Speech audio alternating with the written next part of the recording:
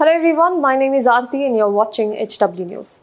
Comedian Veer Das had once said that there are two Indias. Well, it led to a lot of controversy, so I wouldn't say that there are two Indias, but there was an old India and there is a new India. In old India, gang rape of a student in Delhi invoked outrage.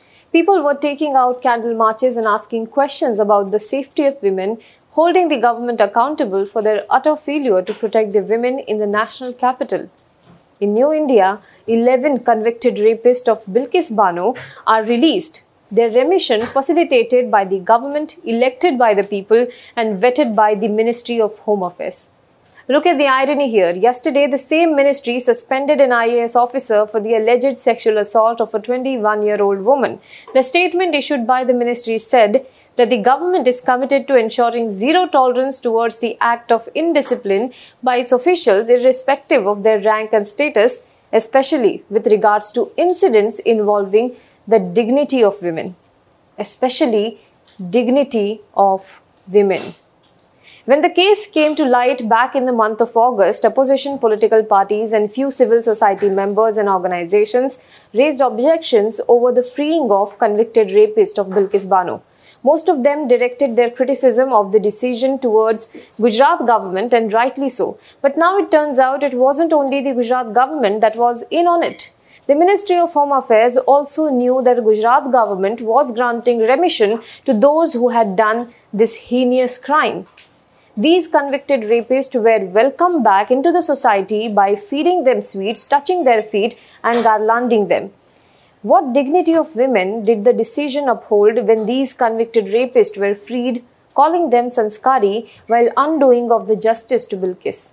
The decision to free the convicted rapist was taken even as the Superintendent of Police (CBI), which is the main investigating body which probed this entire matter, opposed it. Let us talk about this in today's video. But before that, if you are watching this video on YouTube, please subscribe to our channel, like this video and comment below it. And if you are watching this video on Facebook, do follow our page.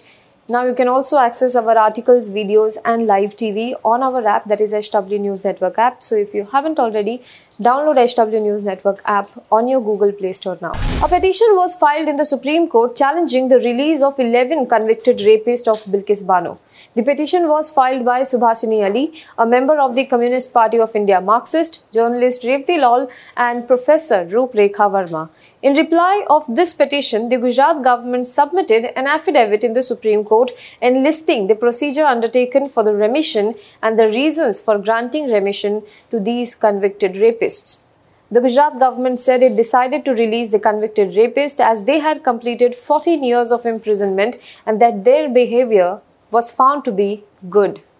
If you recall, there were questions raised on the decision as the remission program by the Government of India under Azadi Ka Amrit Mahotsav kept POCSO cases, rape and other such cases out of the purview of relief. The government said that the decision was taken as per the policy dated 9th of July 1992 as directed by the Apex Court and not under the circular governing grant of remission to prisoners as part of the celebration of Azadi Ka Amrit Mahotsav.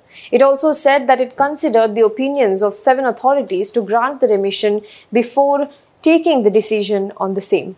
Now, the affidavit reveals that the Ministry of Home Affairs also had accorded its concurrence or approval to the Gujarat government under Section 435 of the CRPC. This is also confirmed by the letter written by Shri Prakash, who is the Joint Secretary of the Government of India, conveying concurrence and approval of the central government. Since the CBI investigated this case, the law required the concurrence of the Union government to grant premature release or remission. Now, this came even as the CBI itself objected to their release. Superintendent of Police Special Crime Branch, Central Bureau of Investigation, Mumbai, Nandkumar Nair, opposed the grant of premature release, calling the crime committed by these convicts as heinous, serious and grave. Anand L. Yavalkar, the Special Judge CBI at the City Civil and Sessions Court, Greater Bombay, also opposed the premature release of the convicts.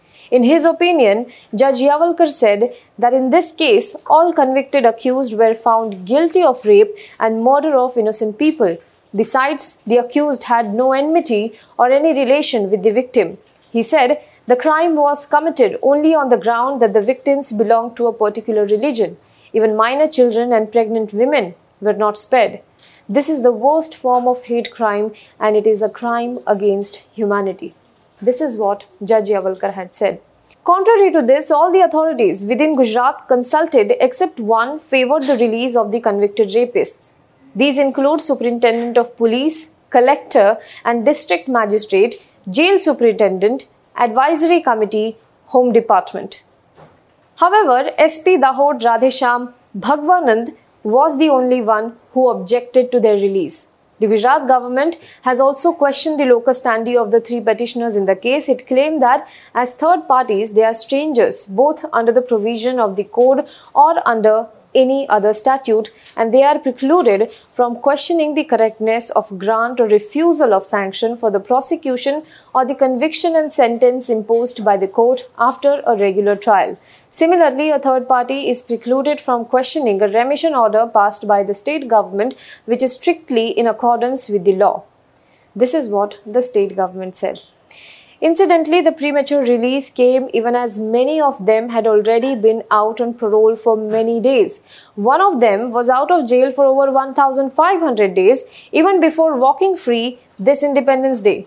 Ramesh Bhai Roopabhai Chandana enjoyed 1,198 days of parole leave and 378 days of furlough, which is a short-term temporary release of convict from jail, amounting to a total of 1,576 days outside the jail. Two others were outside for more than 1,200 days, that is 3 years already. Now this is according to an NDTV report. Meanwhile, as the convicted rapist returned to the village with celebrations awaiting for them, several reports have suggested that the Muslim residents of the villages have fled in fear, many saying that they will not return until the convicted rapists are jailed again. The question must be asked of the central government. While Prime Minister Narendra Modi speaks about Nari Shakti from the ramparts of the Red Fort, his confidant Amit Shah's Home Ministry concurs with the release of convicted rapists. Do let us know what you think about this in the comment box below. For more news and updates, you can log on to www.hwnews.in. Now be the first to know about the latest updates on our new news app. Go on your Android or iOS, search for HW News Network. Download our app, choose the language you prefer to get updates in, and be up to date with the latest news.